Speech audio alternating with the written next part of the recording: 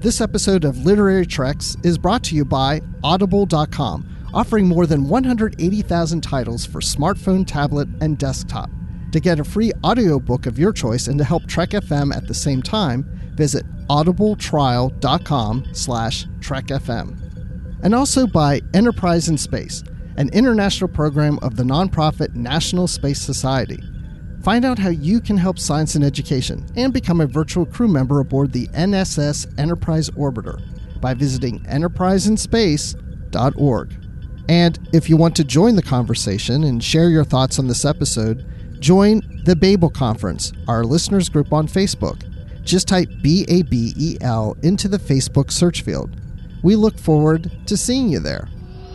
Hey everyone, I'm Rod Roddenberry, and you're listening to Trek FM.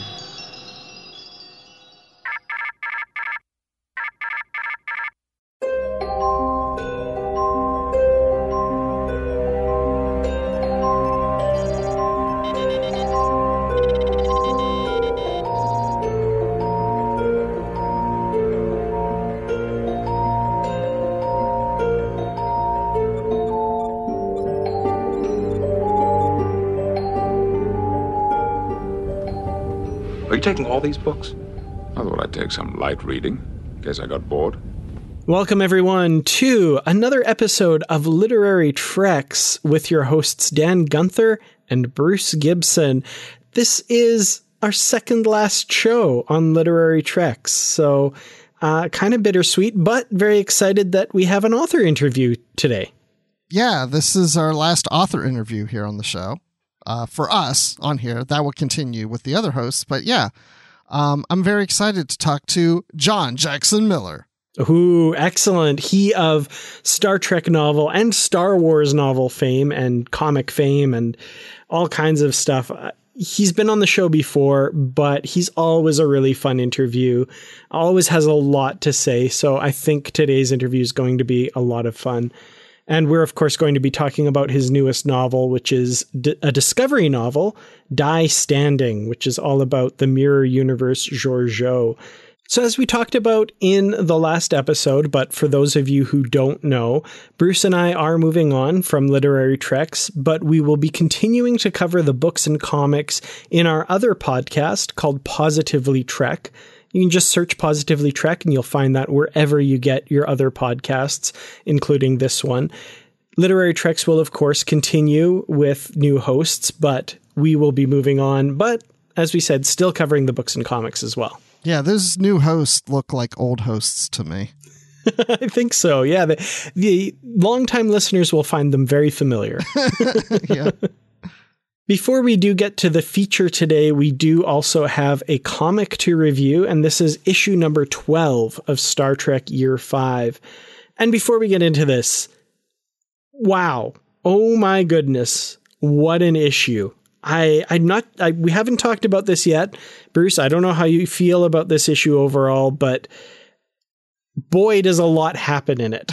That's all I have to say right now, I guess. I mean, I read this and just about freaked out. And I actually did. It's one of the rare times I picked up a comic and went, whoa, what? Like that. Mm-hmm. In a good way. Yeah, in a good way. And there's a lot of, whoa, what in this comic?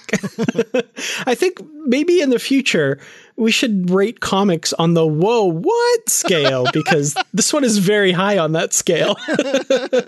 So Dan, how do you rate this whoa, what comic? It's about 2 woes and 1 what? But no, yeah, this is a comic in which a lot happens. So it picks up directly from issue number 11. The Enterprise crew has been evacuated in escape pods to the planet below. And Gary 7 from the classic episode Assignment Earth is confronting Kirk on the bridge. And Kirk is the only crewman left on the ship. And what follows is a pretty brutal fight between these two characters. Honestly, did you see this coming, Bruce? This was crazy. No, but the last issue, I was a little concerned about Gary 7. It's like he seemed more evil than I would expect him to be. And then when this fight starts breaking out, I'm thinking, wait, is this like some mirror universe thing or something? And it's not, as far as I can tell. It's Prime Universe stuff, but man, I was not expecting a drag out fight between Kirk and Gary 7 like this at all. And yeah, it is absolutely, like you said, a drag out fight, and they are neither of them pulling any punches here. And yeah, Gary 7 is much more jaded, much older than he was in Assignment Earth. And, you know, watching that episode, he is kind of an antagonist for the crew for the first part of it, because he thinks that they're trying to interfere in his mission and all that sort of stuff, but not to the extent we see here. Again, I've always thought the interesting part of this character is that his mission will always take precedence. And in Assignment Earth, he and the Enterprise crew end up on the same side of that. But I think they've done something really interesting here, showing what happens when A, you make him much more jaded and angry, and B, put the Enterprise at odds with whatever his mission is. And his mission here seems to be to destroy the Enterprise. And then, as we learn later in the comic, even a bigger mission than that, which is pretty shocking. Yeah, and I will say that I did go back and watch Assignment Earth. Of course, I've seen it before, but it was just more how this comic portrayed him. And I was like, I don't really think of him this jaded. And, you know, we've seen him in other comics, we've seen him in other novels, and I've just never seen him like this. But actually watching that episode, I'm like, okay, yeah, I can see that. He's all about the mission, and he's got to take care of the mission. And if it's destroying the Enterprise to protect whatever it is, the future or whatever his assignment is, then he's going to see it through all the way. But I do feel like he's taking it a little too extreme. I feel like he could have, I don't know. We need more information, which we're not getting in this issue. Yeah. And again, I feel like this is something that will be cleared up later, but you know, he pretty much has Kirk dead to rights on the Enterprise, and he's forcing him to crash the Enterprise into this planet. And then we get kind of a flashback, or not a flashback, we get finally in time to the scene that we saw at the beginning of the Year 5 series, where he's giving that, you know, these were the voyages of the Starship Enterprise speech in the captain's chair. And we, of course, now know that the figure holding the gun to his head is, in fact, Gary 7, you know, which we could have guessed from the last issue, but I was still thinking there was still some ambiguity there. But it's definitely, that's how it plays out here. And it's dark. Well, the thing that made me really yell out loud is when Kirk grabs the stylus and just jams it into Gary 7's eye. Yeah, that was graphic. I wasn't expecting that. And, you know, even Gary 7's reaction to it, I think, was kind of shocking, where he's like, kind of brushes it off. He's like, the pain? Really, Captain? Like, I've been put through so much that this is nothing. And Kirk is shocked by that. Yeah. This one just really threw me. I'm like, there's got to be some big twist in this. This can't be real.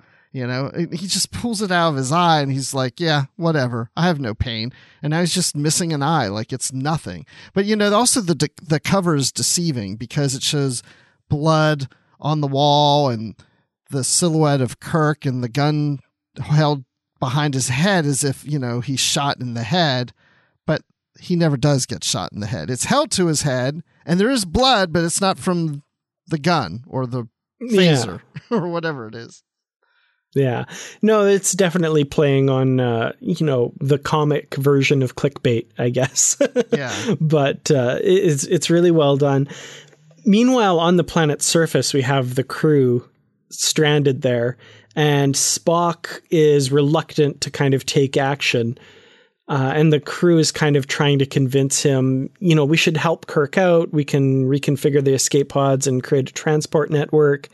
And Spock says, no, we have to have faith in the captain that, you know, he will do what he said he was going to do and we'll do what we were ordered to do. But then look up into the sky and see the Enterprise starting to fall through the atmosphere.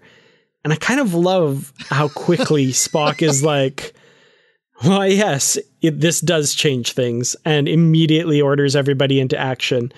And, you know, we even get these shots like Spock looking up and saying, "Hold on, Jim." Like the connection between these two characters. He sees his captain, his friend, in danger, and he's immediately a different person and says, "Okay, no, we're gonna go and do everything we can to save him." I was just like, that's cool. I really love this scene because everybody was right, but Spock was wrong. You know, they're like, "We've got to do something. We need to go help." No. The captain's got this. And they're like, "Yeah, well, look at that." And there's the Enterprise coming down. And McCoy's like, "Does that compel you?" "Why, yes, Doctor, it does." So it's like, okay, yeah, now we will do something. I just want them all to go, "We already told you that, Spock." I also love that in the time that it takes for the Enterprise to enter the atmosphere and start burning up and falling, you know, Scotty goes and constructs a transporter and manages to be like, man, Scotty really is a miracle worker. Yeah, but you know, what else happens in here? Again, there's a lot of violence.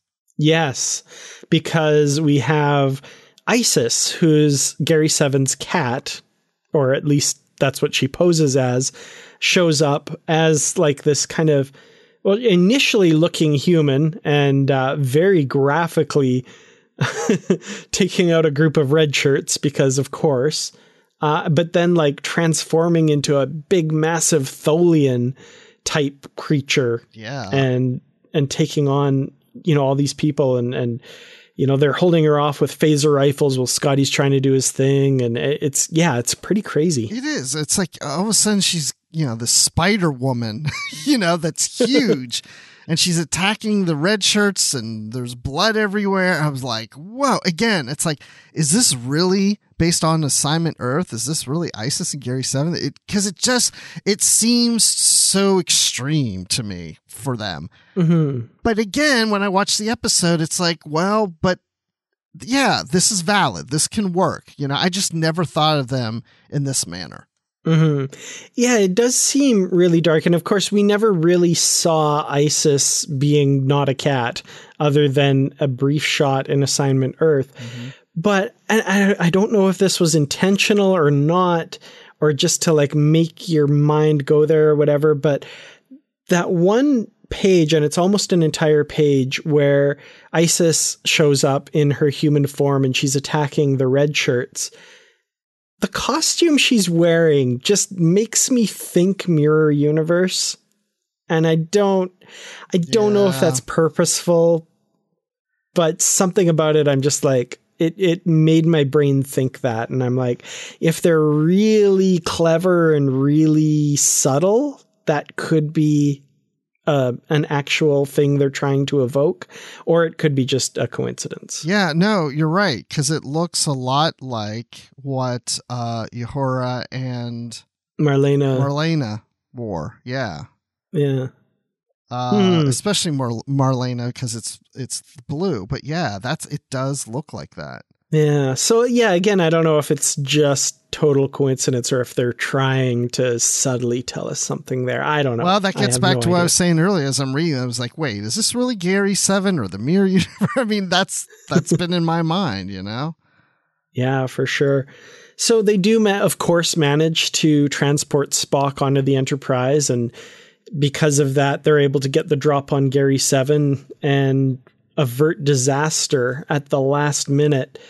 And Gary, again, in what's some pretty graphic violence, is in pretty rough shape here. He gets shot by the weapon that Kirk has taken from him, and he beams down and gets Isis, and they get away. And of course, the Enterprise just barely escapes its fate in a really cool scene that I would love to see in an episode or something sometime. It would be beautiful. But we get this thing right at the very end, just as, not at the very end, but right when Gary and Isis were beaming away, you know, when they say, "We'll hurt them back, I promise," when Gary says that. And I'm just like, yeah, he's very different than he was, for sure. Yeah. I mean, okay, so now I am thinking that he's from the Mirror Universe. I mean, it's just, There's something going on. It just feels a little too violent, over the top for Gary 7, even to the point where he's like, we'll hurt them back. I promise. It's just, I don't know. I'm really anxious to get to the next issue because I want to see how this plays out. Yeah. So the last we hear from Gary, though, isn't when he says that to Isis. He does have a little bit more. He has this mission log, and there's one bit of it that was really floored me, where he says, my employer's plans for the Federation are in no way changed. Even now, the Tholian front is advancing. Starfleet is living its final year. Nothing can stop that, even him. So what's the plan here? Like, that floored me, that this isn't just a plan to destroy the Enterprise. It's part of a bigger plan that apparently, they're going to end Starfleet, or I don't know what you could read this a couple of different ways.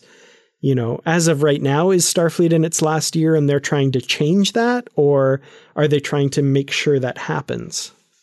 I don't know. I mean, if you take it literally, Starfleet is living its final year. Well, we know that's not true. So he either fails in his mission and he's just on the wrong mission, because nothing drastic seems to occur at the end of the Enterprise's 5-year mission, and this isn't the last year of Starfleet. So I don't know. This has really got me confused and wanting to know what happens next. I don't even want to speculate. I just want to know. Well, we will learn more of the story, I'm sure, in issue number 13 when we get it. But in the meantime, they do have an omnibus edition of the last few issues up to and including this issue, number 12, coming out soon as well. So, if you prefer to read these that way, that's a really good way to read this, because I've been consistently blown away by this series, and this is not showing any signs of letting up. This story really gripped me. Well, okay, here's another thing real quick, because I am really starting to think about this, but we're talking Tholians in these issues, and we're speculating possible mirror universe, and there's a connection between Tholians and the Tholian web to the mirror universe that we got in the Mirror Darkly. So that's true. That's very, very true. And time will tell. Time indeed will tell. And I hope, we get our hands on issue number 13 as soon as it comes out, because like you, my palms are sweaty to find out what's happening next here. Just stay away from Gary 7. He cannot be trusted. No, apparently not.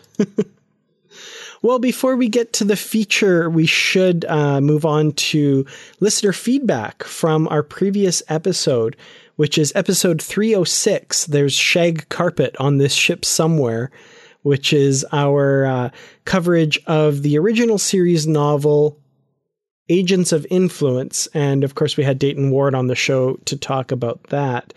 We got some interesting feedback on this novel. The first comment comes from Christopher Baca, who says, finally some Vanguard/Seekers stuff.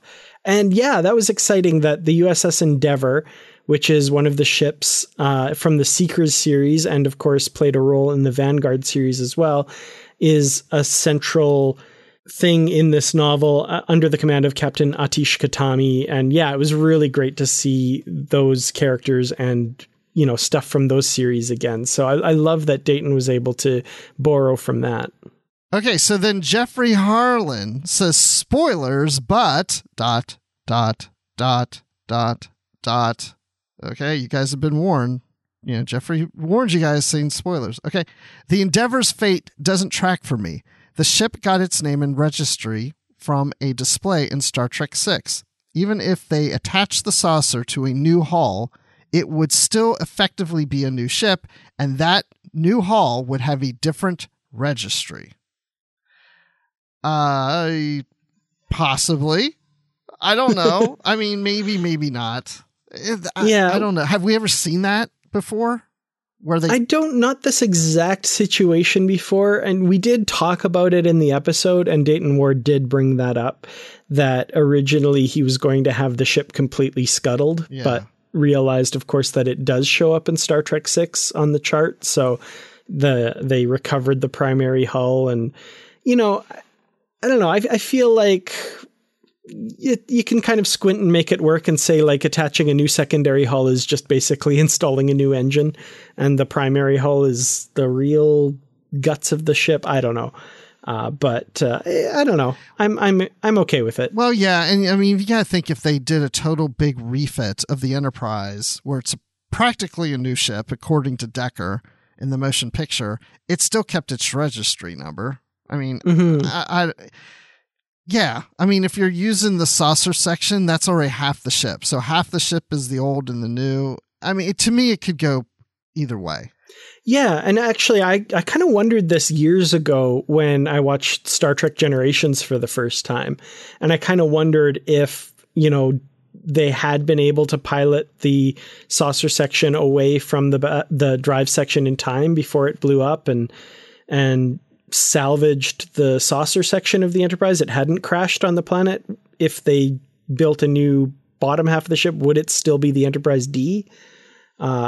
Yeah, I think it probably would have been. I think so too. Yeah, anytime if a ship did a saucer separation and the hull got destroyed and they bring a new hull, they're not going to put a whole new registry number on the ship. Yeah.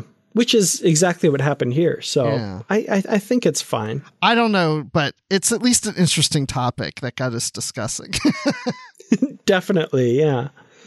Well, Brandon-Shea Mutala says, "Oh man, that laugh track. Spot a what?" And Bruce, yes, you kept in some bloopers last episode, which I thought was hilarious because for whatever reason, I could not say Spotify. I kept saying Spotify for some reason. So yeah, that was a great addition with the laugh track there. I was pretty much crying laughing when I heard that. Yeah, if any of you didn't hear it and you listened to the last episodes towards the very end when we're saying our goodbyes and, promotions and stuff. So if you want to go back and listen to it, that's where it will be. So Justin Oser says, "Great interview. I really enjoyed Agents of Influence for all of the reasons that you gave. A big reason, though, is that Atish Khatami is one of my favorite characters in the novels, and I love the Endeavor crew. The Endeavor was one of my favorite things in Vanguard. The Kirk-Sulu Uhura pairing was also an unusual but great pairing to have. Plus, Nagora and the Klingons and the Orions and more. There was just so much good things in this novel. I'd give it 9 out of 10 Starfleet intelligence agents risking their lives for the good of the Federation." Yes, I agree. 9 out of 10. I'm with that too. He also says, "I was also very happy to hear that Dayton is working on a new Star Trek novel that will be out late next year. Strange New Worlds, maybe? Dayton, you can just message me privately with the series and plot, and I won't tell anyone about it." Well, yeah, and Dayton does reply. He says, "I didn't specify what I was working on, and if I recall correctly, I don't think he said he was working necessarily on a Star Trek novel. So maybe a bit of an assumption on that, on Justin's part there, but regardless of whether or not that's what he's talking about, we're going to get more Star Trek from Dayton Ward, I'm sure, not before too long." Yes, I don't know any information about this novel, so we'll just have to wait and find out. Definitely.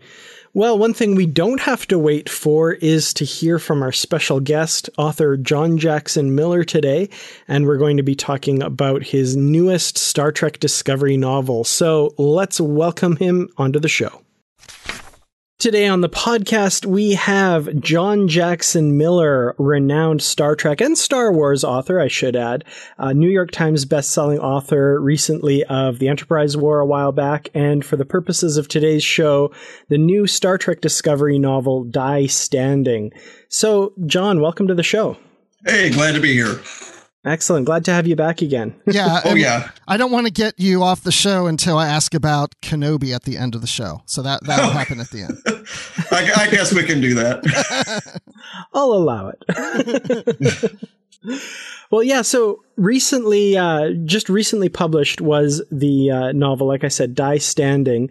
And this one centers on kind of a controversial character in the Star Trek universe from Star Trek Discovery, the mirror Philippa Georgiou.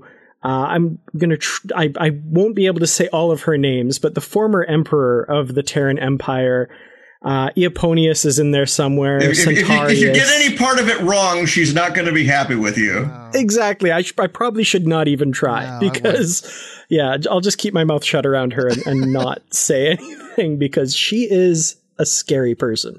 Well, I'll tell you a secret about this book right away. I was misspelling Georgiou so often that I just went in and did a hotkey thing where I would type GHJ and her name would appear. Nice.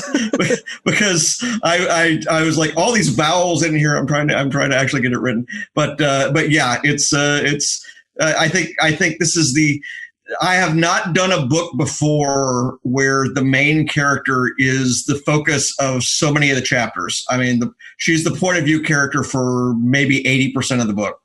And so yeah, I was having to type the name a lot. I thought you were going to say you kept messing up the name. That's why you had one of the characters starting to call her Georgie, so you could get. Well, yeah, there you go. Well, and I've never been able to spell Philip or Philippa right. So that's again, automating was helpful. Was it the 1L versus 2Ls thing? Because that always messes me up. I don't know why. And then how many P's there because she's Philippa. So yeah, it's. Anyway, I prefer the Dax name. That's nice and simple. DAX. There you go.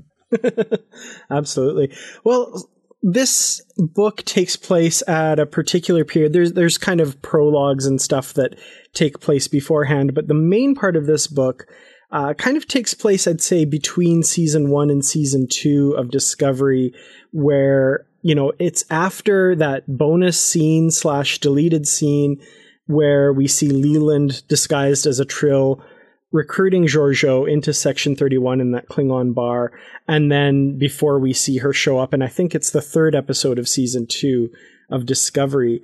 So what made you choose to focus on this character and this particular period for Georgiou? Well, as for focusing on the character, it's one of those things where the way it kind of is now is they come to you. And they say, we want to do a book based on this character or that character. And, I think Discovery was in a situation where, season 2 had just ended. I think season 3 was underway. Obviously, we had no idea what was going to happen to the programming schedule for everything in 2020 as for when things were going to air. But they knew that, this would be a character that they would want to do something more with and that she would be open. And we hadn't had a book with her in it before. We had a book with Philippa the Good, but we didn't have a book with the Mirror Universe version yet. And I had never written anything for the Mirror Universe. As I say in the acknowledgments, one of the things that drew me to doing the Enterprise War novel was that I loved the Mirror Universe sequence in Discovery and some of the surprises that were in there. And the thought of that character leaping unwillingly into our universe, I thought was really clever, and that there was a springboard there. I further thought that there absolutely had to be a lot more backstory that needed to go in there than we could have gotten in the amount of time that we had in the season, because the decision to put her in charge of Discovery at the end of season 1 could not have been made lightly at all. And of course was a horrific blunder. Just everything springing from this notion of, bringing her. I have Cornwell, who's had second thoughts about the whole thing, refer to her as an invasive species, brought into our timeline. I wanted to set up a contrast between what Leland and Section 31 and by extension Control, what they all wanted from her or thought they could get from her, and what the right-thinking members of the Federation who had realized, oh my gosh, we've made a horrible mistake, would think about her. I dug around and found that, yeah, there was this, there was this bifurcation already in the literature and also in the show itself between Section 31 and the Federation Security Agency. Section 31 part of Starfleet, the FSA part of the Federation. And I thought, well, this is something where they could have different opinions about her. So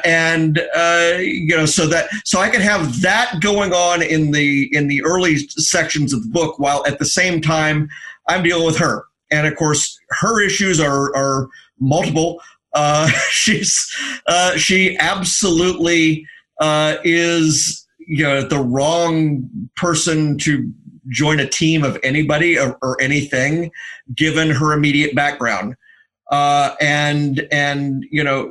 see her quickly sign on, and we see her, already working in season 2. But if you think about her situation very long at all, you realize this woman has lost more than anybody has ever owned, ever. And just like that. And she can't get it back. And so, at a minimum, she'd be thinking, how can I get home? Unless she realizes, well, home, there's nothing there for me anymore. How can I turn back time? How can I do all of that? Then it's a question of, well, if barring that, well, she's the same person. This is obviously a weaker realm to her, considering the place she came from, and so there's opportunities for somebody to remake the universe in line with what she's accustomed to. And so, I wanted to have her immediately looking to get the heck out. I decided that one of the things that would be necessary, and I'm not into the spoilers part of this yet, but because it's, where we see her in the I guess it was the San Diego clip that they used, where we see her is she's running a bar in Klingon territory, but she's in some consulate's territory in the Empire, and it occurred to me that, well, if she's still there, she probably can't leave because she would have left by now. And why couldn't she leave? Well, she probably can't leave because the Klingons don't want her to. The whole dynamic, season 1, of how it ends and how L'Rell comes to power suggests that, she's got to know that this is a person who, if it weren't for Burnham, would have destroyed her planet, would have destroyed everything.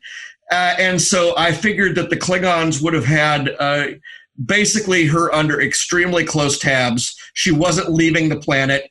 So that's what she gets out of Leland. She gets off the planet. And she's able to go and get into a position where once she's used them for everything she thinks she needs, she can jam. She can hit the road and go find some place to make her world anew, or the best case, find a way to turn back time and go back to take over what she had.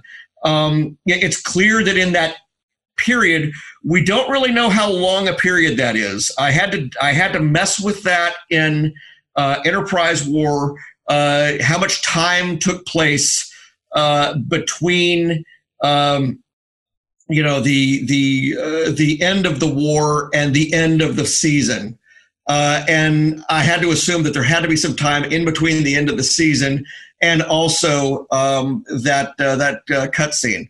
and there has to be time of some kind in between that and season 2, episode 2, I guess it is. I needed to figure out how much time I've got here. It had to be weeks, but it couldn't be months. And so I wrote up an arc for her that I felt took her through, and it becomes actually a structural, it's both a joke in the book, but it's also the structure of the book. It takes her through the phases of acceptance of everything she's lost, and the stages that she has to go through to become not what she was, to become something else. And so to that end, we've got these 2 characters that she's with, who are both, wildly unusual choices, I think, to be with her. And I have to admit, neither of them were my idea.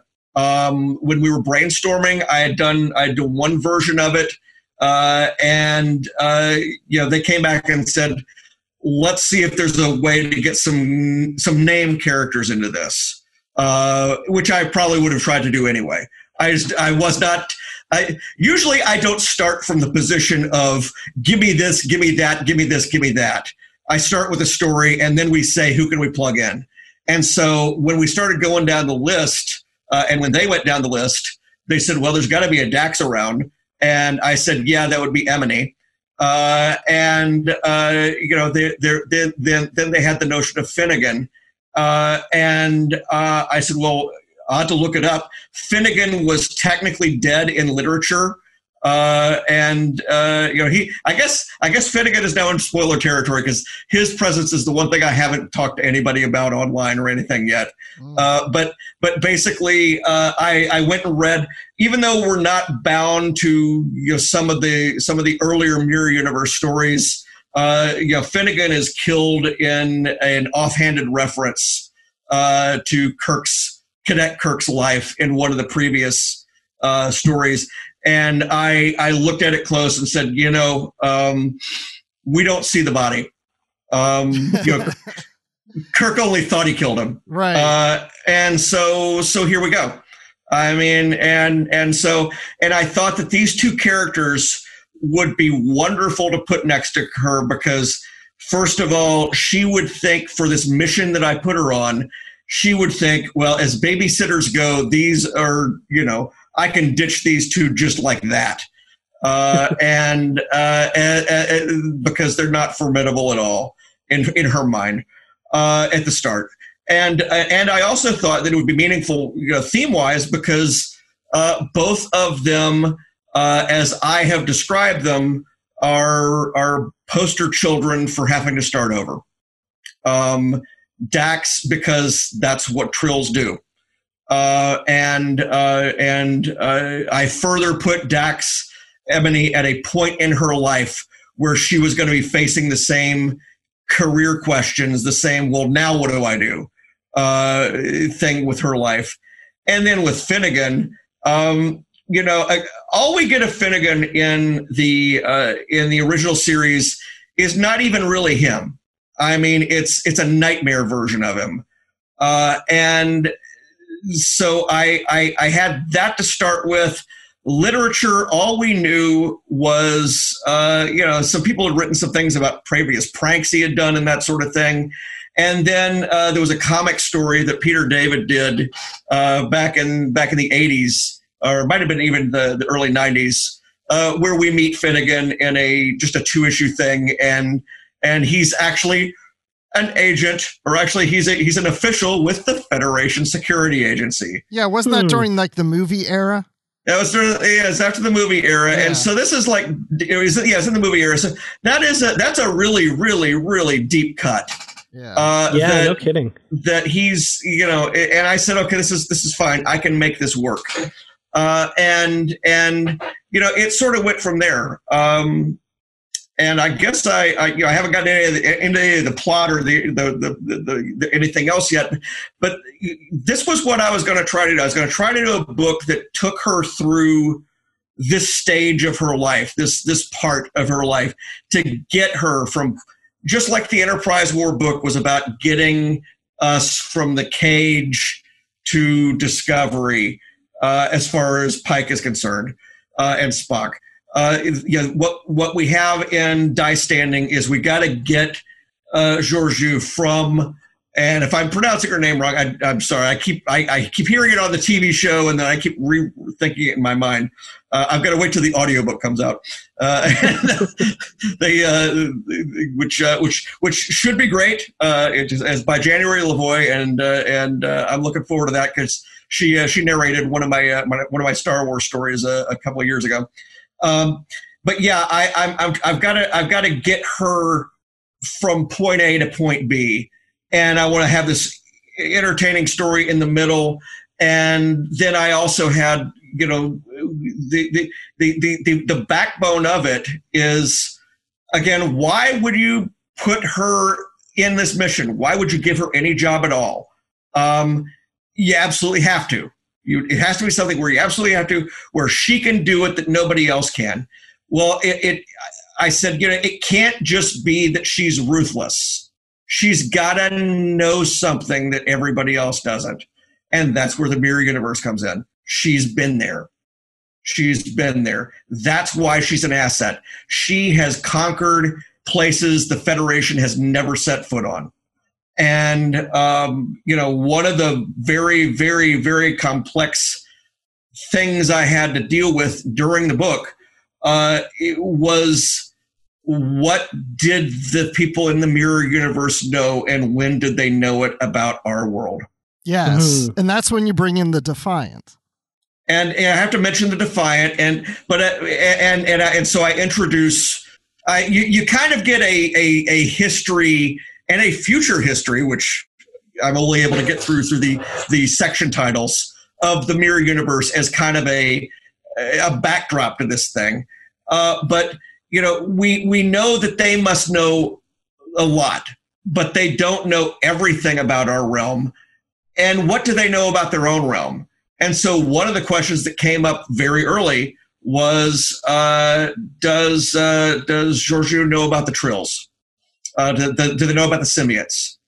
And I decided, I think Kirsten agreed. Kirsten Beyer, who I work with the Discovery Writers Room, on the original concept. I think everybody thought it made good dramatic sense for her not to know, so that Dax has got a secret, that she's not an open book constantly to Georgiou, who thinks she can play everybody like a fiddle. Yeah, because it would get to a point that if Georgiou knows everything, then there's nothing interesting about her. There's got to be some things that she doesn't know. You don't want her to be like Grand Admiral Thrawn and can figure out everything. Oh wait, I'm sorry, that's a different franchise. Well, that's one of the things that appealed to me about this character is, if you want to go to the tropes on TV tropes, they have the magnificent bastard character. There's somebody who's just so smart that they plan for everything, they think of everything. They're chess masters that think 4 or 5 moves down the road. And she does that. It's just, she also, as a Terran, finds appealing certain things that distract her. And so this journey that she goes in the, and I had to go through 95 different names for this as well, but the Troika, this realm of 3 different kingdoms. This journey takes her basically on a tour of what her life was like in the other world. And so, you have the first planet where it's, the rich lifestyle, sybaritic lifestyle that she's got, the trappings of fame and power she gets, being with Quintilian there in his household. Then we go over to the Dromax, where it's, she gets to play warlord, she's the warrior queen again. And she gets to command armies, such as they are.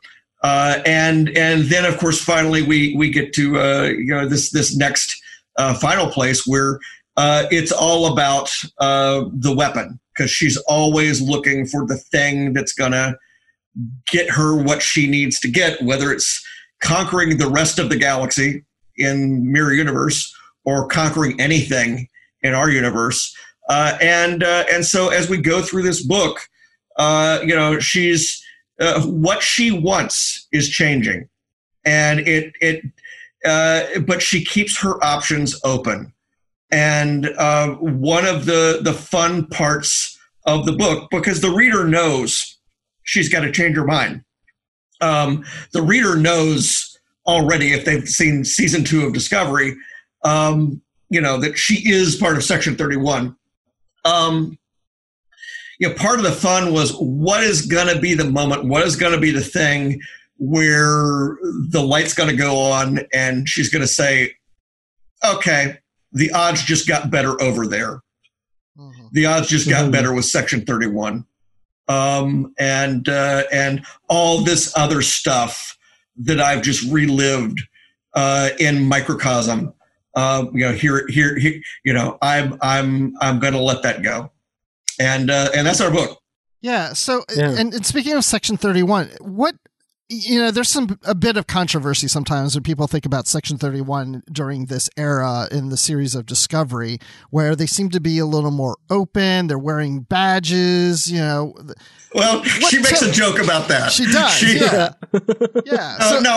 This is a book which is very aware of these things.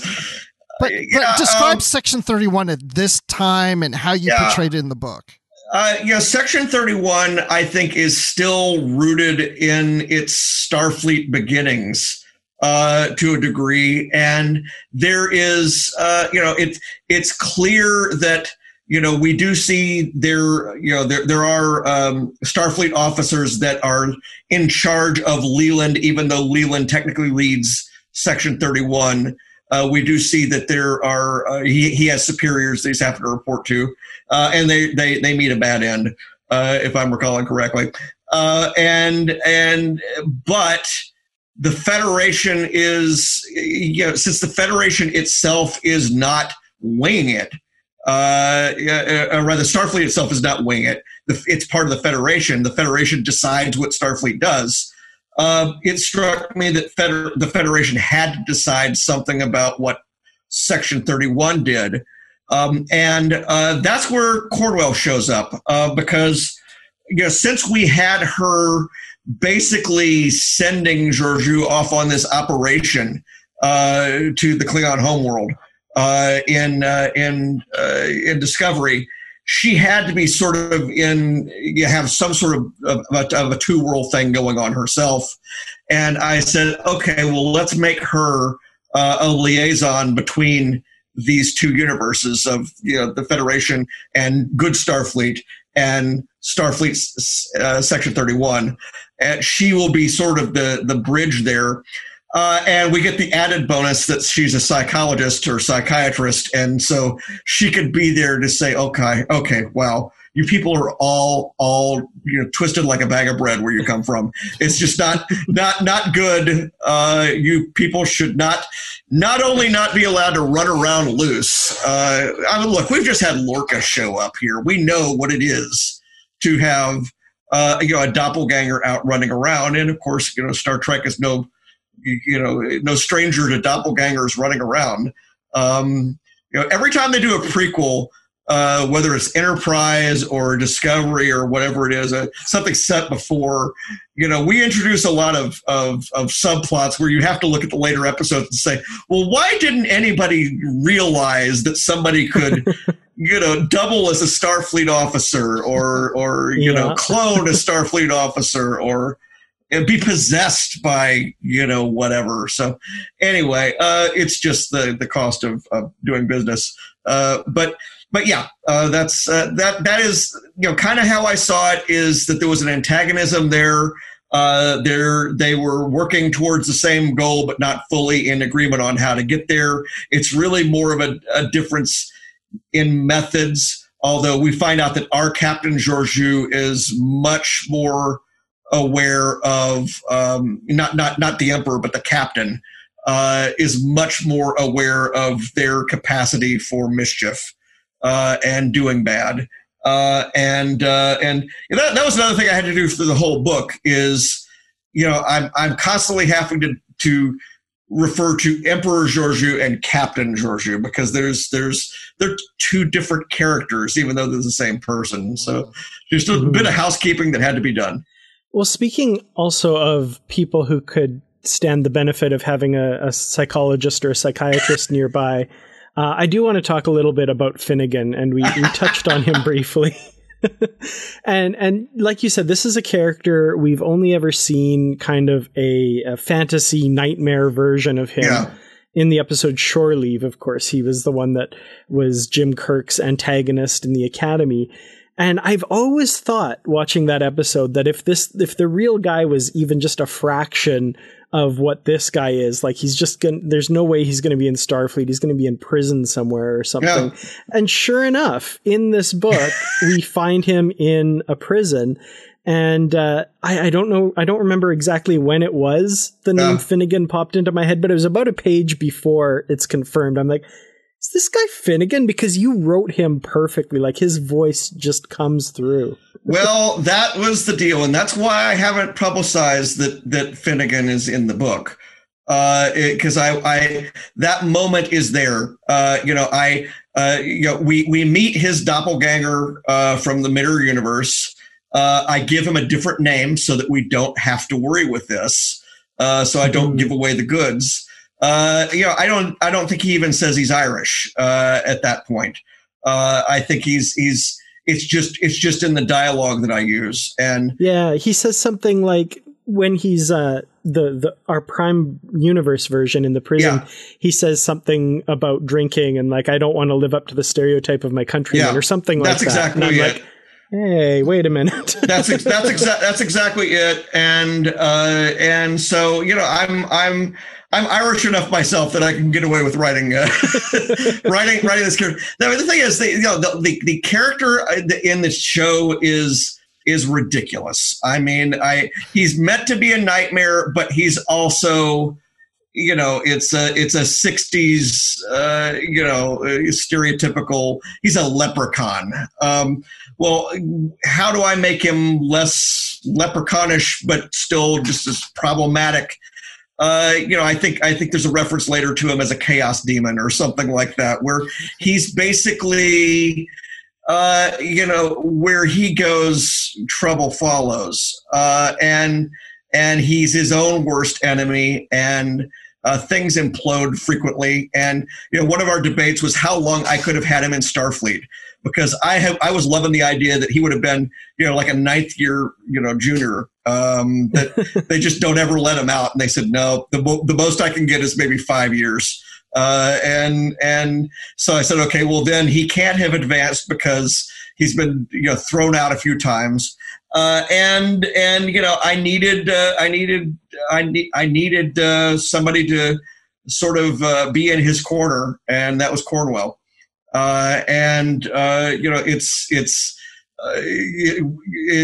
She gets to be the one who shouts his name, and I love the notion of her being as businesslike as she is and professional as she is, having taken on this human reclamation project, which is how she refers to Georgiou, this troublemaker trying to get something out of him. But again, one of the other things that's going on here is that both Section 31 and Cornwell have ulterior motives in sending him along, which we find out later on in the book. They're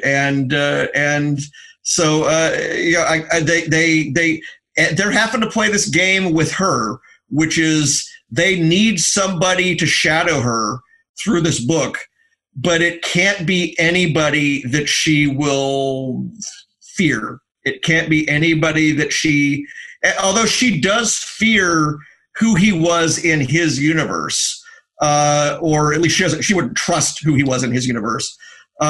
She comes to realize very quickly that he's just not that person here. And so she will keep him on as cannon fodder or as a distraction or something like that, for as long as she needs. And in fact, as soon as she doesn't need him, she ditches him. Mm-hmm. So that's Finnegan. Let's talk a little bit about Dax. I mean, we've already talked a little bit about Dax, but I thought it was really interesting. I couldn't remember if she had already dated McCoy at this point or not. There's a mention of McCoy in DS9 that he was all hands, and that she had met him when she was judging a competition, presumably at Ole Miss. I think there's a later reference somewhere to him, but it's just not much at all. Yeah. The other later reference is that she's in the Facets episode where Quark's girlfriend becomes her mentally, Emony, as this Olympic gymnast. The only thing that had been written before about Emony was in the Lives of Dax. It was a story that it positioned it so that she was actually much older than McCoy at the time when she was judging the competitions. It's kind of she's this older woman that's dating McCoy or is seeing him in that book, maybe 20 or 30 years older than him. I can't remember. And in the beginning, I asked around, I said, is there anything official making her this age? And there wasn't. And I said, well, I'd like to make her, as young as, or not too much different age-wise than McCoy at this time, maybe younger, and on competition. And one of the decent things about being an Olympic gymnast is, you could start at age 12 and have 4 Olympics, by presuming it's still going every 4 years, within 12 years. And so that puts her, just shy of 30 by the time our book starts. And she can be, struggling with what Georgiou is struggling with, which is, as I mentioned, what happens next? What do I do? What do I do now? Mm-hmm. Yeah, and she's a celebrity. People recognize her. Yeah. I really like how people kind of related to her in this book, because I feel like she gets underestimated a lot because, she's just kind of that Olympic gymnast. She can't possibly know anything else other than that.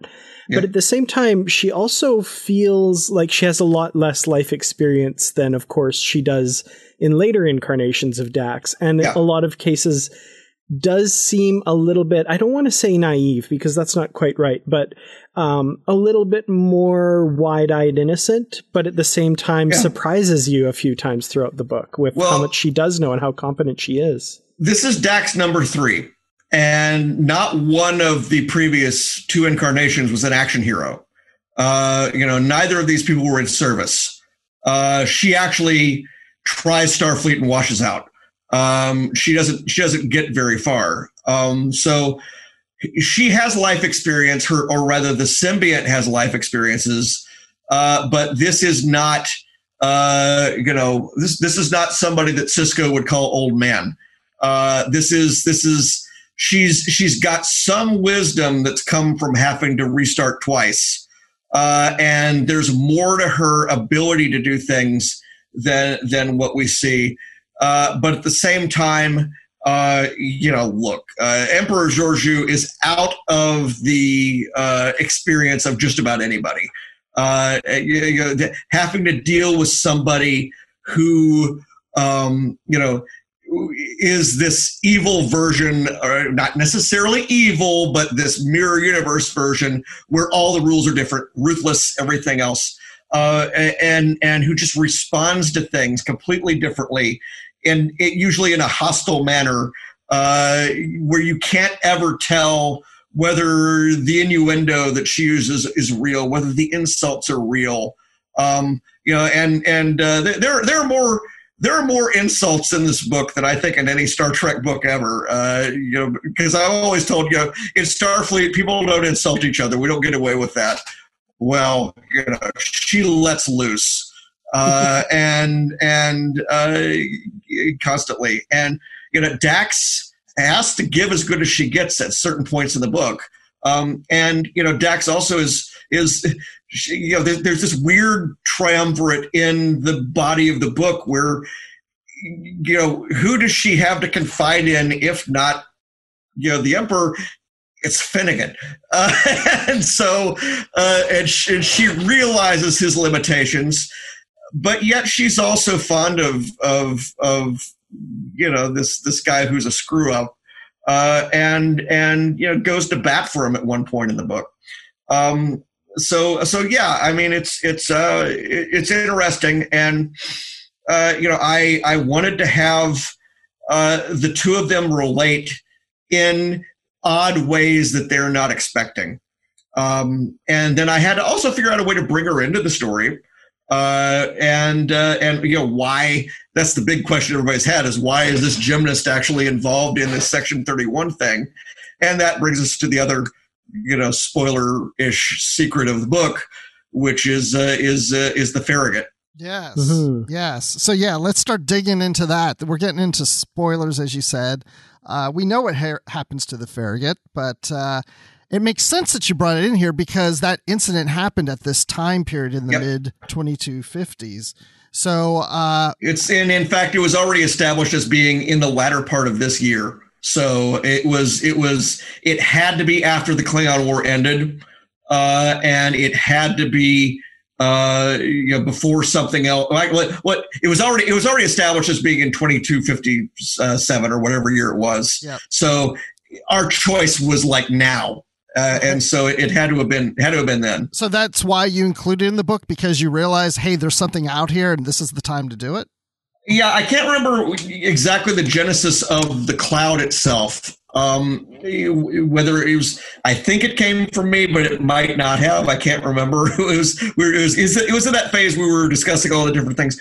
I'll tell you that the original version of the book, the one character that was in it beside Georgiou was the character that became Quintilian. And the idea was that these two characters would be in the book together most of the time, but as I had written it, it was actually going to be Quintilian that was going to be her escort through the Troika space, and he was going to be her guide. In the original version of the plot, I was toying with various things. Could he be a Trill? Could he actually have been a bad guy in his previous life and he just doesn't know it yet because of what the Trills do? There's all sorts of things that I thought would be fun to do, because her being around somebody like that could unlock some stuff. And then I realized, what I want to do is I want to do a book where there's no bad guy right away, and where we're never in the head of the antagonist, if you want to call him that. And that is because I wanted to spend 80% of the book with Georgiou, and I also wanted to have it be that she could be the bad guy. We don't know. She's working through this. And so, I wanted to have, in Quintilian, somebody that would be formidable enough to be the player on the other side. And once I knew, that he wasn't going to be her escort, once I knew that he was going to be in the Troika, then I said, okay, here's where we can create an origin story for the cloud, for the dichromium cloud. And I can work that in with what we have in the book, where this is another person like my character Korg from the Prey trilogy, where he's somebody working a very long game and is looking for the opportunity. And he's somebody who has a motive for doing what he's doing, but we don't find it out early at all. It comes along much later. I also wanted to come up with somebody who would be able to be on a stage with her, to be able to be sort of equivalent in her mind, that he wouldn't be just a plaything necessarily, but that he would be somebody that she might actually consider as, if not an equal, at least a player character in her life. And again, the mechanism for how the cloud works, is right there in the TV show. We know that it can go through walls. We know that it can go through warp. We know that it can do a lot of stuff. I just never wanted it to have a voice. I never wanted it to be, and this is always tricky. You want to be careful doing stories about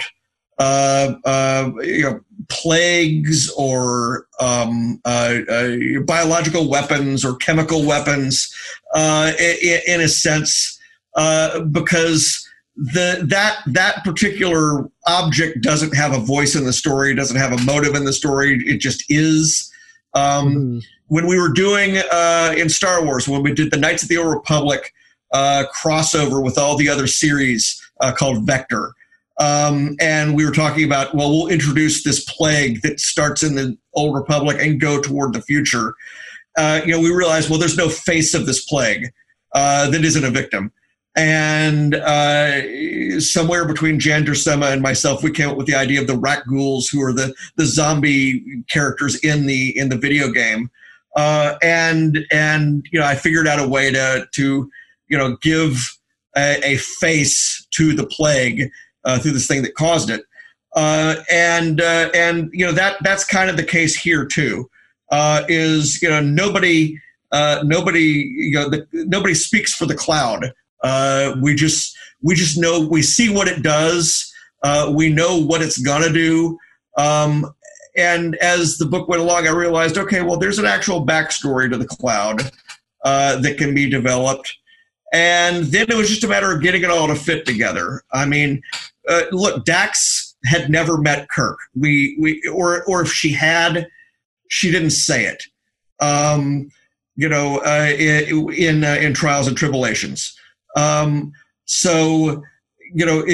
had to come up with something that would get her in the proximity of the story, but just not cross paths with him. I realized she had to see what happened. She had to see what happened in a way that the reader had never seen happen before. Although, as it turned out, the cloud story has been told at least 2 different times, including once by Shatner in one of his books for Star Trek. And so there are a couple of references in there that are sort of nodding references to the other stories about the cloud.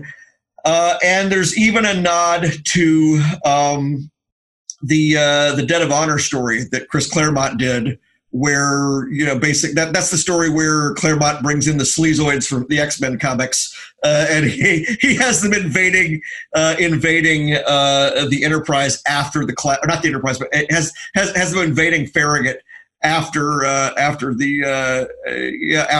don't mean the real sleazoids, but equivalent aliens. Yeah. Has them invading the Farragut after its crews were decimated.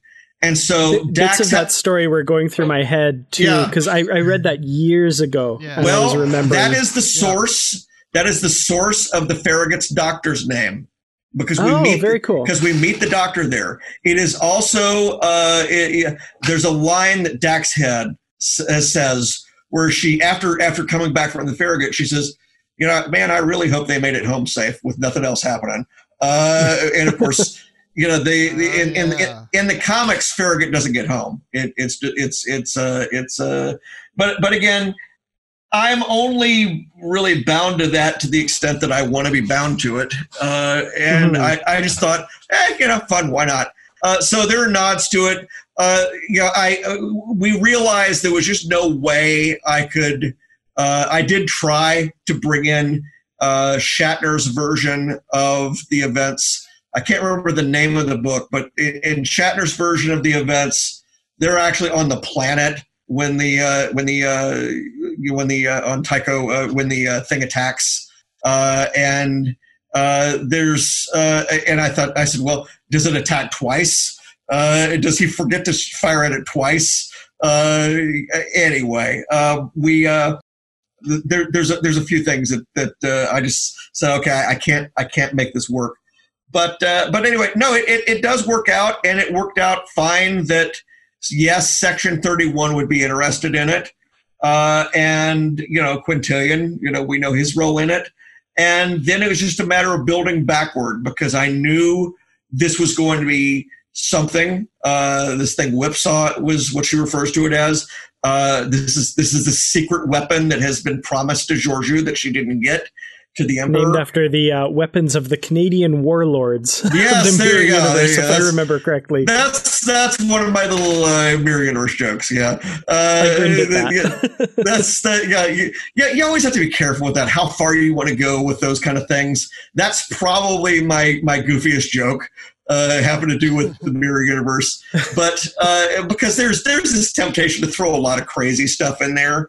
But I express that. The book is aware of that. I express that every time Georgiou has to tell Leland what happened to him in the Mirror Universe. She comes up with another horrible explanation of what he became or what happened to him. Because that's what let's all be honest. It's the one thing we want to see in the Mirror Universe is Captain Killy. I mean, we want to see what horrible thing, and the characters themselves want to see. Georgiou makes a mention of that. You want to know. She says this to Cornwell, and of course we do see Cornwell in the comics. There's a tie-in to the comics as well, because there's a mention of Alexander, who is her cousin. Right. And so all this is in there, and I hope that I didn't get anything wrong. I think the only error I have in the book is characters are sitting in the wrong chairs at some point when I describe it. I never catch that stuff. I moved from the co-pilot seat to the pilot's chair or whatever. That I should just stop having more than one chair. Some of those small references to the Mirror Universe were some of my favorite bits. Like Georgiou, she doesn't really care. Like she's doesn't care about things that are classified, and says things in a way that like you could just kind of write off. One of my favorites, I forget exactly who they were talking about, but she says, oh, he was an emperor and blah, blah, blah. And Quintilian says, no, he was an educator and he did this. Oh, I must be thinking of a different universe. Anyway, and then just moves on. And that's so great. I could totally see her doing that in the show. She can't be bothered. She can't keep, there's this whole thing where she's saying, why would I lie to you? I can't be bothered to lie to you. You're all beneath me. I don't get anything from lying to you. That's why, by giving her this mission, by giving her something she wants, giving her the cloud in the middle of the second part of the book, basically gives her a reason to cooperate with the rest of the characters for the rest of the book. She's got to have something that she wants more than to flee. And that's it. And so anyway, another thing that I worked really hard on is the Troika itself. One of the critiques that is always out there is that the aliens are never alien enough in Star Trek. And I decided, well, I would go hog wild with this. That the Kasmarans and the Dromax and the Oslings would be completely alien. I'd give them a mechanism to talk to us, but they really don't relate to us, and we don't relate to them. And so it sort of underscores this East India Company, dynamic that I've got going on with Quintilian. I did a book a few years ago, the only book in my own universe, which is out of print, and I need to get it back out there at some point. It was called Overdraft, about an Earth trader who was going, with his trading company between stars, and it was very much designed as an Age of Sail thing, where the merchant was in charge of everything and making all the decisions. And I thought, well, let's play into that. Where we actually use words in here like factor. A factor is somebody who runs a factory. What they would do is you'd establish a settlement before you'd establish a settlement in the East Indies. You'd basically we're going to have an outpost here, and we're going to have somebody who's going to manufacture things. We're going to have somebody who's going to process the spices as they come out, process the bamboo as it comes out, process the whatever. There's no colony. There's just this little foothold that's there to allow you to, it's a little bit more than a trading post, but it allows you to do business there. And that's what I figured he was. And then I created this trading network between the three groups. Because they had to have some very old politics themselves, and they had to have some reason why they never picked a side in the whole Federation Klingon thing. And there had to be a reason why we didn't want to mess with them either, and we see why. They're just very, very alien, in our universe, the Federation respects their desire to be left alone. In the mirror universe, they just can't be bothered. There's nothing there. Yeah, I really like how alien all three species are and how different from each other they are as well. And also the fact that, like you kind of talked about there, mentally and how they relate to the universe is just so alien and it's not just that they look weird. It's that they truly have a different worldview. Yeah, I mean, I had just gone through, Enterprise War, where I had, I had one race, the Rengru, which was very alien. But then I had the Boundless, who, are from, central casting, in terms of Starship Trooper style, colonial marine armies. That was something where I wanted to say, okay, yeah, we'll just go completely fully into this, and yet at the same time in Quintilian, I wanted to have somebody who was really, really, really knowledgeable about history, and not just about empires on Earth, but empires everywhere, and that ends up being a motivating factor of his character. And so yeah, I had all my, I had my Suetonius book out, on the Roman Empire, the 12 Caesars.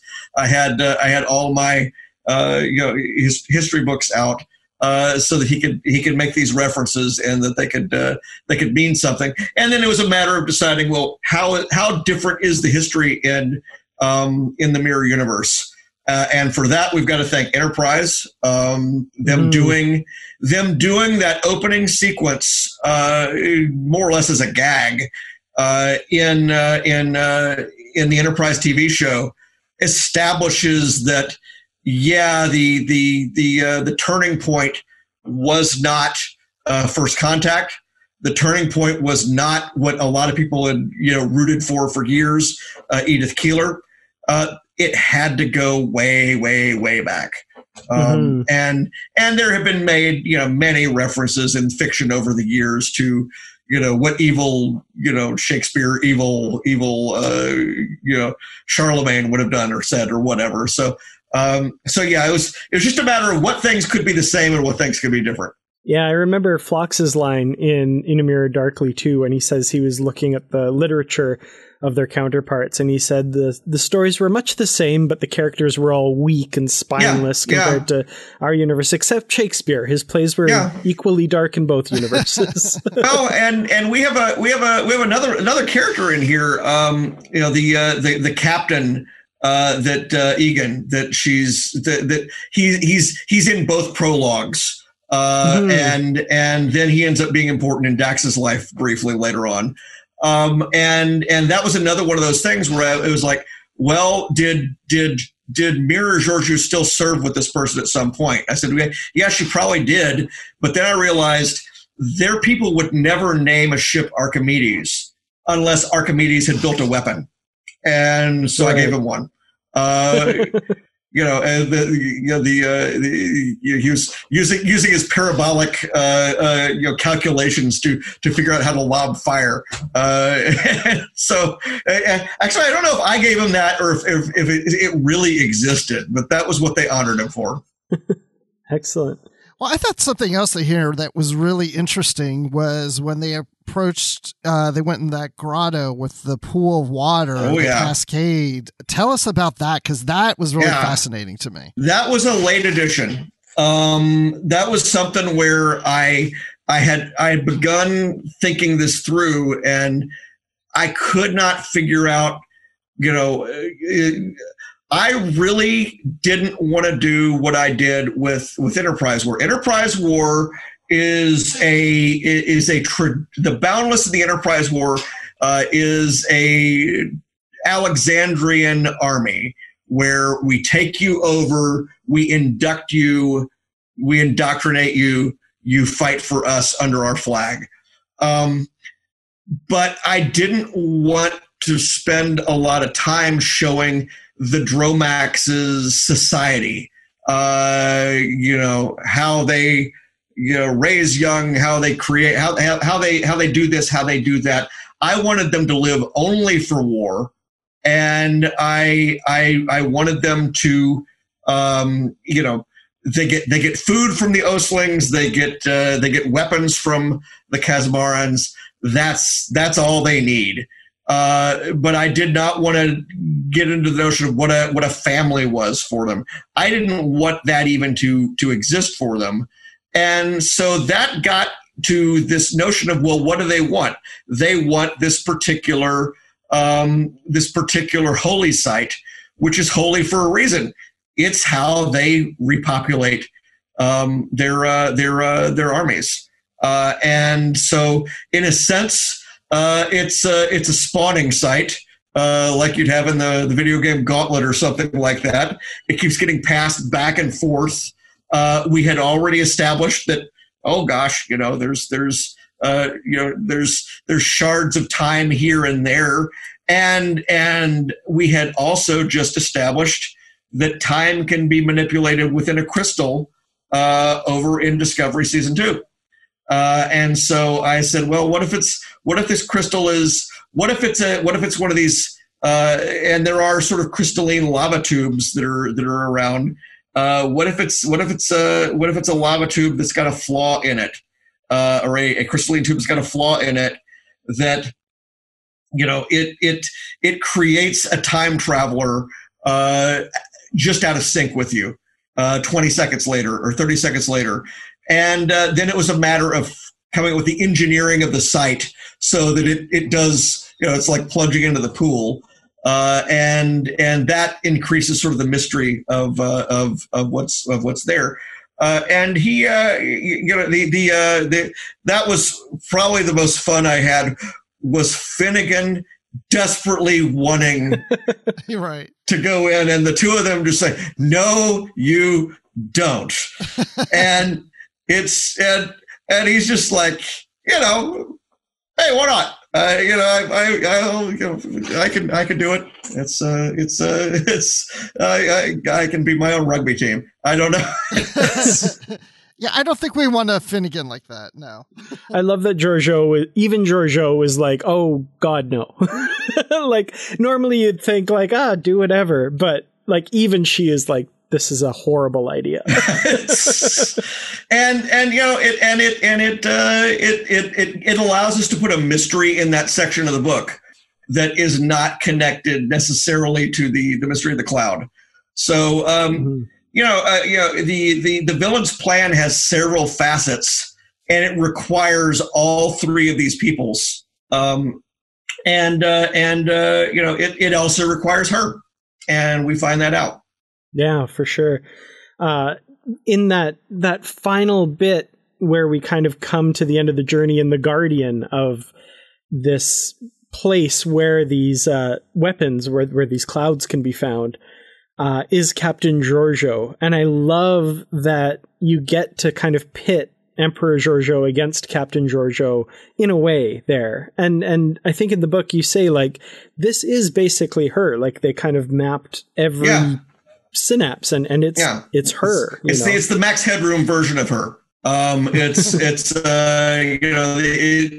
She's how she would have responded to things, how everything. And so that was another late edition of the book. I came to that. I approached that section and I said, well, this is the only way I could go with this. Because, she has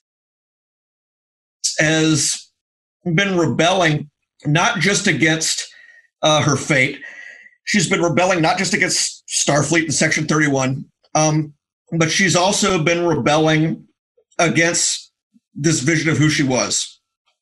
We had her pretending to be, or being forced to pretend to be, Georgiou for the captain for a long time. She's obviously struggling against that. Anybody would. She's the twin that lived. And if you want to put it that way. And so she's dealing with something there. And she has to sort of face her. And, I think anytime you can resolve something with a conversation as opposed to resolve something with description, it's better. And so, that allows me to get, it allowed me to get, her back into the book without a flashback.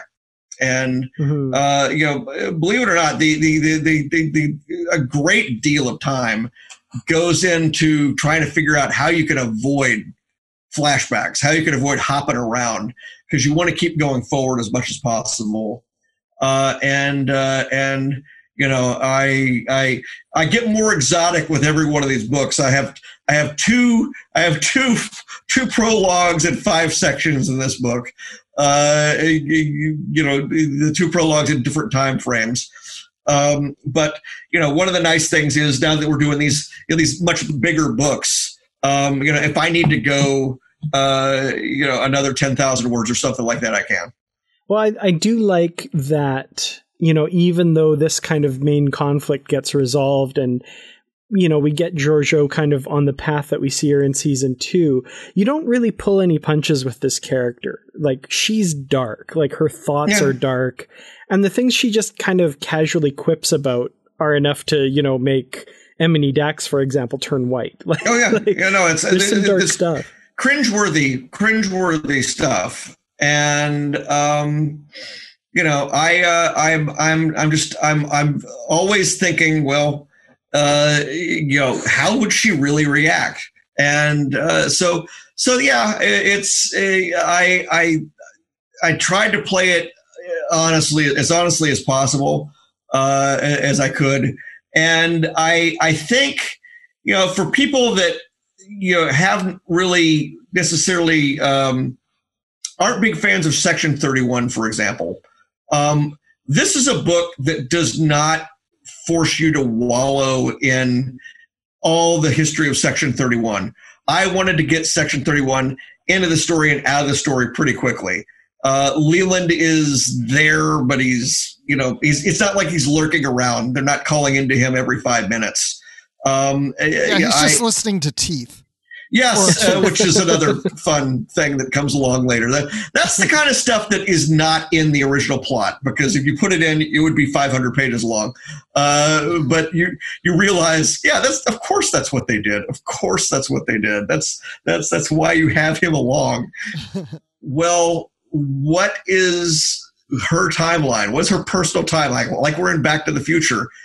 She's just 2 months out of where she came from. She's just she's 2 months. She's 2 months later, or however long it would be, from being the queen of the universe. So, yeah, she's not going to trust anybody. She's not going to be nice to anybody.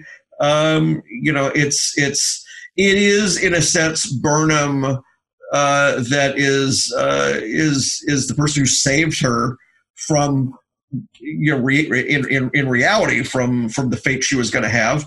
But then Burnham leaves and goes off to where she goes off to in the in between part of the seasons. So yeah, she's got to work this out on her own. And I think that what we got here is a fun little odyssey. It's and I realized, this book has to be in 5 parts because we're going to 3 planets and we have 2 jailbreaks. So where she right at the start, where she's just not going to do this, and it feels different from any book I've done. I'll say it was a rougher thing to write than a lot of books, in the sense that it is hard being in that dark mindset all the time. When I was writing the Lost Tribe of the Sith stories for Star Wars, I was at least able to, I wrote those stories a few months apart. So I wasn't wallowing in the head of somebody who is just awful to people a lot of the time. But yeah, I think that, people that aren't necessarily sold on, being around a character like that all the time, I think will probably enjoy the way that we handled her in the book, and they'll begin to relate to her. We have all sorts of TV shows and movies where you're following the adventures of Tony Soprano, you're following the adventures of Walter White, you're following the adventures of a character who is good and bad, but maybe more bad than good. This is kind of unusual in Star Trek. I mean, we've done a couple of Khan books, but something extended with this character. This is it. Well, there was one kind of last thing I wanted to touch on a little bit, and I'm going to issue a little bit of a warning to listeners here, because I've gotten in trouble before for talking about trailers for television shows, and some people go out of their way to avoid them. So I'm going to talk a little bit about the season 3 trailer for Discovery a little bit here. So this is your warning, and I'm not sure if you're going to be able to answer this or I can't. At this point, I'm not sure I remember the trailer. Okay. Well, in that trailer, we do know that they come across the Trill in some form. We see the caves and the pools, and we see Trill characters. Was there any kind of thought to, and I don't know if Dax is going to show up in season 3. This is all just maybe speculation, but it's something I couldn't get out of my head is, we have Dax now having met Emperor Georgiou and knowing who she is. And now Georgiou is on Discovery 1,000 years in the future, and there's some connection with the Trill. I know you can't answer this, but I can't help but think maybe Dax and Georgiou are going to meet up again, and maybe there'll be some veiled reference to this novel. I don't know. That would just be ridiculoly in the realm of something I wouldn't be able to. Yeah.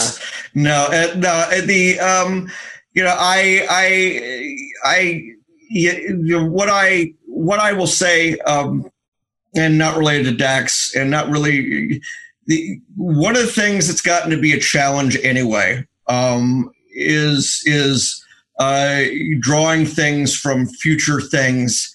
It's not that it's gotten to be a challenge; it's always a challenge. Drawing things from future things or things that are in production. and then how you handle those things. I think when I did this broadcast, is it a broadcast podcast, last year, I might have mentioned that there was a character in Enterprise War that I expected was going to turn up in the short treks. They changed that character's name when they actually went to casting. And so that character is no longer that character. And I was wondering about that. Yeah, because I'd remembered that. No, it was one of the officers that is captured by the Boundless was going to be the captain from The Trouble with Edward. And I just, said, let me plug in a name here. And then the name changed. And so, is there something like that at all in this book that relates to season 3? Well, you'll tell me a year from now. And because right now, even I wouldn't know if I knew something like that. In that case, I didn't know myself until I saw the casting sheet for that particular thing. And fortunately, everybody forgot about it until I mentioned it again here. But that's the kind of thing that happens. I mean, these things are productions that are going at different times. As to what actually happens in season 3, I wouldn't be able to say. Well, that would be difficult too, because if they put something in a scene where Dax and Georgiou meet and they say, "Oh, it's good to see you again," most viewers haven't read this book and be like, "Well, yeah, I mean, what?" that would be odd. That would be like, I don't know, bringing Darth Maul back from the dead in a movie. Oh, well, yeah, that's true. And not saying pop up. Check the cartoon series for an explanation of this. I mean, that's always tricky. Yeah. The main reason that made me put it in our notes to ask was in the acknowledgments you make a brief mention of the future adventures of Emperor Georgiou. So that was maybe, and in part that was to echo. We have the same page in Enterprise War. Right. We have the same page in Enterprise War where there's stuff we've set up in Enterprise War. Even, there's a lot of stuff that's set up in Enterprise War that is not paid off when it comes to Spock. That stuff gets paid off in season 2. Right. And, let's say Enterprise War had come out before season 2. I wouldn't be speculating about anything then either. Fair enough. One other thing that kind of struck me about this is with Enterprise War, we got the announcement of Strange New Worlds quite a bit after that novel came out. And in a lot of ways, that novel almost feels like, what would have been a Strange New Worlds novel had it come out later. Maybe. I mean, I don't know. We've not seen the series. We don't know when it takes place. But nobody said anything about that. The basic premise seems to be there. Could this one, and I mean, I know you don't know necessarily what that show's going to look like, but it strikes me that this could almost be like the first Star Trek Section 31 novel when that series comes out. This was one where we're always going back and forth on titles, and this is one where, first of all, I got my first choice of title. It was everybody was like, yeah, and of course we know where the title comes from now, but we got our first choice, but. It also has this nice sort of James Bond, 007 sound to it. Any movie with the die in the title, that's a James Bond movie somewhere. So we had that. There was some discussions always about, well, do we put Section 31 branding on it, like the other Section 31 novels? And I didn't want to do anything that would connect it to, in anybody's mind, with a series that this is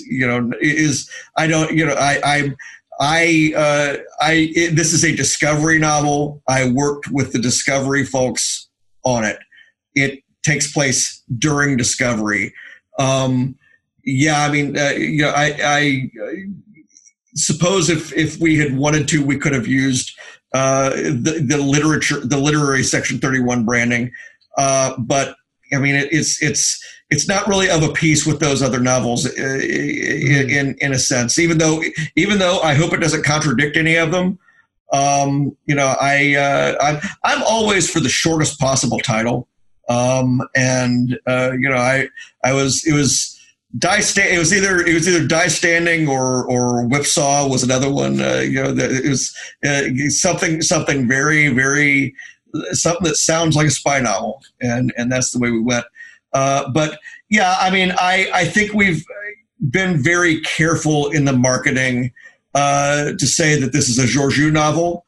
This is a Georgiou in Section 31 novel. This is a Georgiou in Section 31 during Discovery novel. And I've tried not to push it too much further beyond that. Hey, look, this plays on that. I think it's important to try to play it straight as much as possible in terms of what your inspirations were.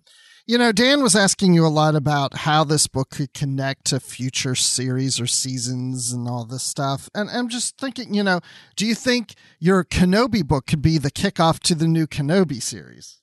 Never heard that question before.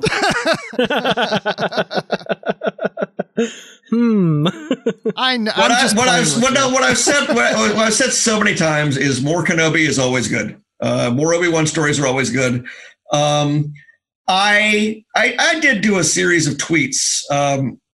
Every so often, I love Star Trek. I love the Star Trek fans. But when I have a Star Wars tweet that goes viral, it's 300,000 people see it. It just gets crazy. And one of them like that was when I was talking about the fact that there are a lot of different ways to do the series. If they wanted to go this way or that way, that, all of them are valid. That as I saw it, when I was approached, well, I wasn't approached, I approached them. When I approached them to do the novel, the way I saw it is Obi-Wan Kenobi can never again leave Tatooine. He's in jail. If he leaves, if he goes anywhere, it doesn't work. Timothy Zahn and I have a sort of a running gag about this, because whenever anybody asks him on a panel, he wants to see Obi-Wan spending his exile going from planet to planet, causing trouble during all this time. And I'm sorry, no. Andy Dufresne and Red cannot sneak out of Shawshank prison every weekend, in my mind. That does not mean that it's not a valid, way to tell a story. And there have been other stories that have been written where Obi-Wan takes off and goes someplace in the Legends timeline. It's just the way I saw it. Luke is the new hope. Obi-Wan is the hope that failed. He has to atone. He has to be on this planet. He screwed up the entire galaxy, and to the extent to which he really screwed up is questionable. But regardless, he feels like he did, and the whole galaxy is lost.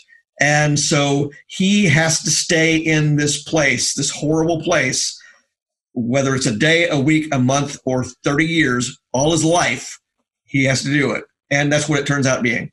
That's how I always assumed it too, because he's a hermit. He hasn't gone by Obi-Wan in a long time. It sounds like he's just isolated himself on Tatooine. Yeah. Well, that's how I saw it.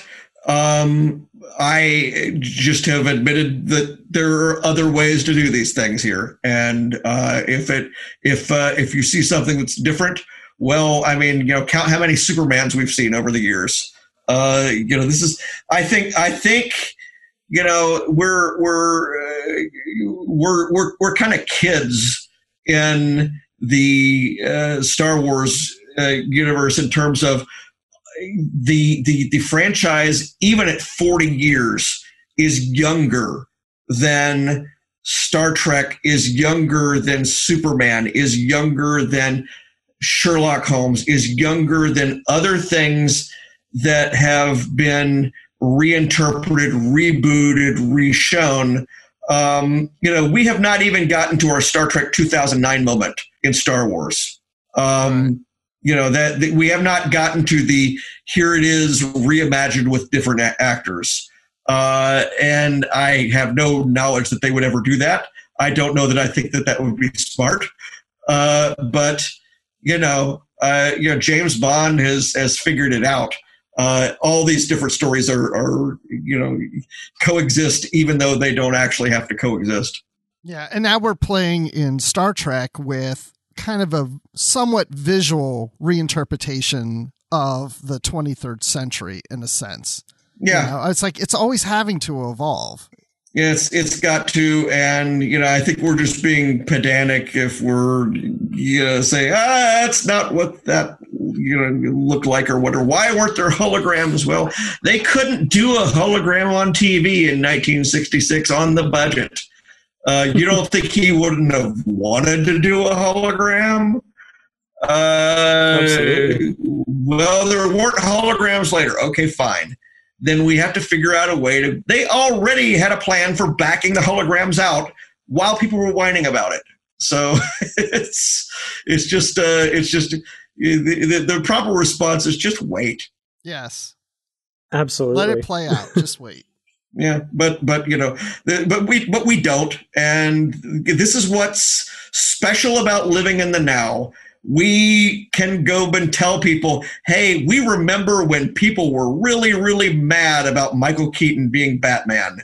We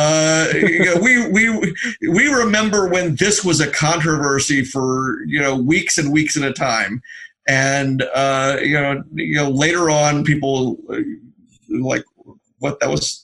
A controversy. We're the only people who are seeing this as it's being produced, and it's going to be different. It's going to feel different forever for whoever comes along next. Yeah, for sure. Well, speaking of just waiting things out, is there anything on the horizon coming from you, Star Trek or otherwise, that our listeners would be interested in checking out in the next while? Well, announced the Star Wars book we did for the 40th anniversary of A New Hope was called From a Certain Point of View, where it was a different story about each, 43 authors did stories, including Will Wheaton, did stories that tied in with various moments in A New Hope. I think it's a great idea. I think it'd be cool if Star Trek did one. And what I did, my story for that one, which was narrated by January Lavoie, who does Die Standing, was a tie-in with Kenobi, and used a character from that novel. We have not said what I'm doing for The Empire Strikes Back from a Certain Point of View, but that book will come out in November, and it's another 40 authors, and I think people will like seeing what I've done. As for other, I've actually spent most of my time during the pandemic so far. I should say the pandemic so far. I spent most of my time working on stuff for Comicron, which is my comics history website, where I calculate sales figures. I've been temporarily broken from sort of this pattern of, well, for over 20 years, I have had to calculate, or I've made myself calculate the sales figures for the industry every single month for that website, and for the magazines that I worked for previous to that.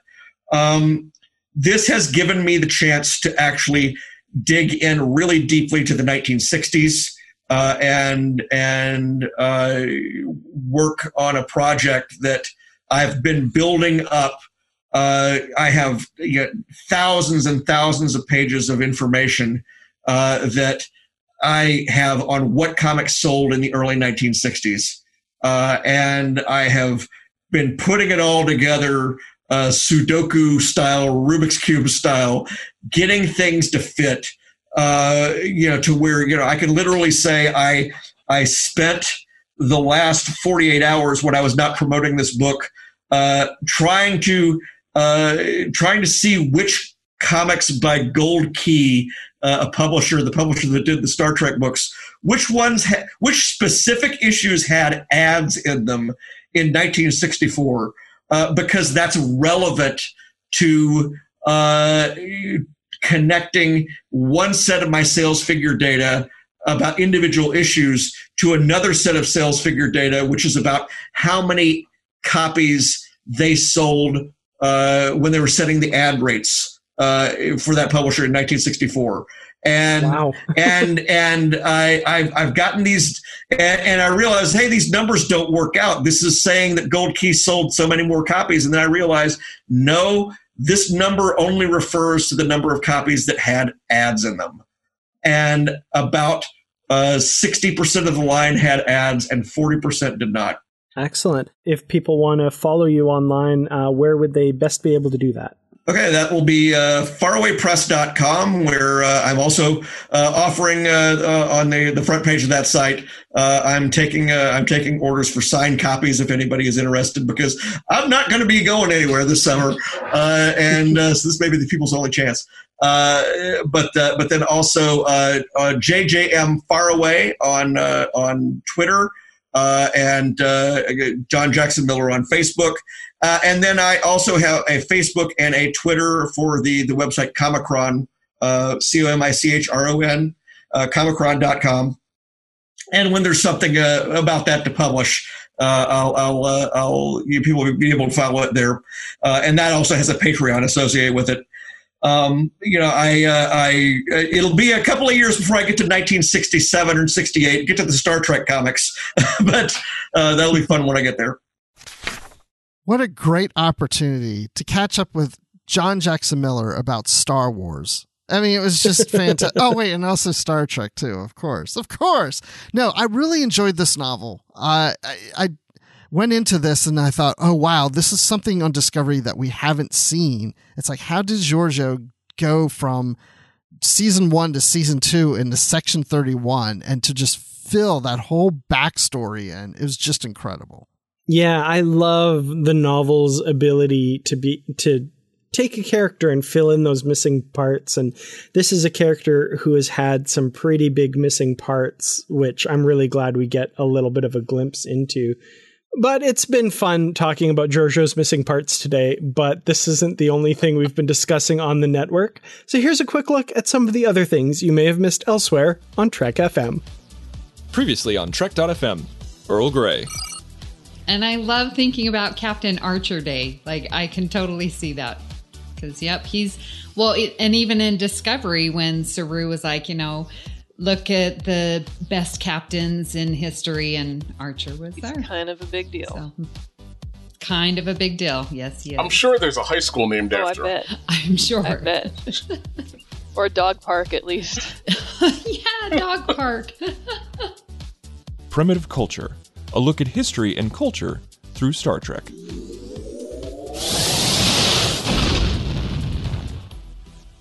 There is this real split between the people who want to push more in the utopian direction to make a point about the present that way, and between the people who are not in control and who want to be gritty and who say, but of course socialism as depicted in Star Trek cannot work. Of course not.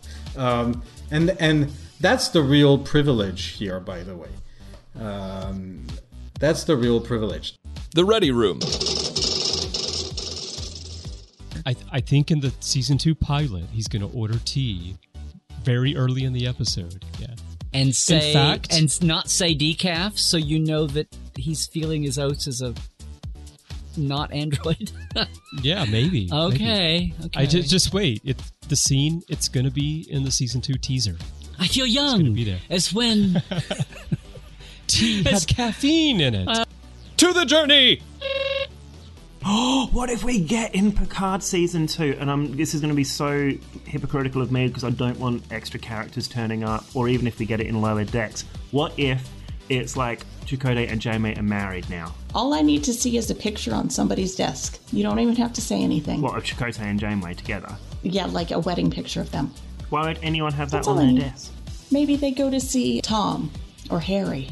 Or the doctor. The doctor would have it. The doctor's going to be in it. Yes. The doctor would have it. Yes, and he could just... Because he's always taking pictures. Yes. Oh my God, he can have just a line that says, when I was at Chakotay and Janeway's wedding, oh my God, it's going to happen. He doesn't even have to say that. They could just be sitting at his desk and there's a picture behind him. He doesn't even mention it. It's just there. Oh my God, I'm getting chills. I would fall off the couch. It has to be done. If Kirsten Beyer acknowledges it, she's one of the main showrunner people of Picard. Mm-hmm. That would be amazing. And that's what else is happening on Trek.fm. So check out all these shows and join the conversation about your favorite corner of the Star Trek universe and beyond. You'll find us wherever you get your podcasts. If you're an Apple user, be sure to hit the subscribe button in Apple Podcasts on iPhone, iPad, or Apple TV, or the desktop iTunes app to get the latest episodes as soon as they are published.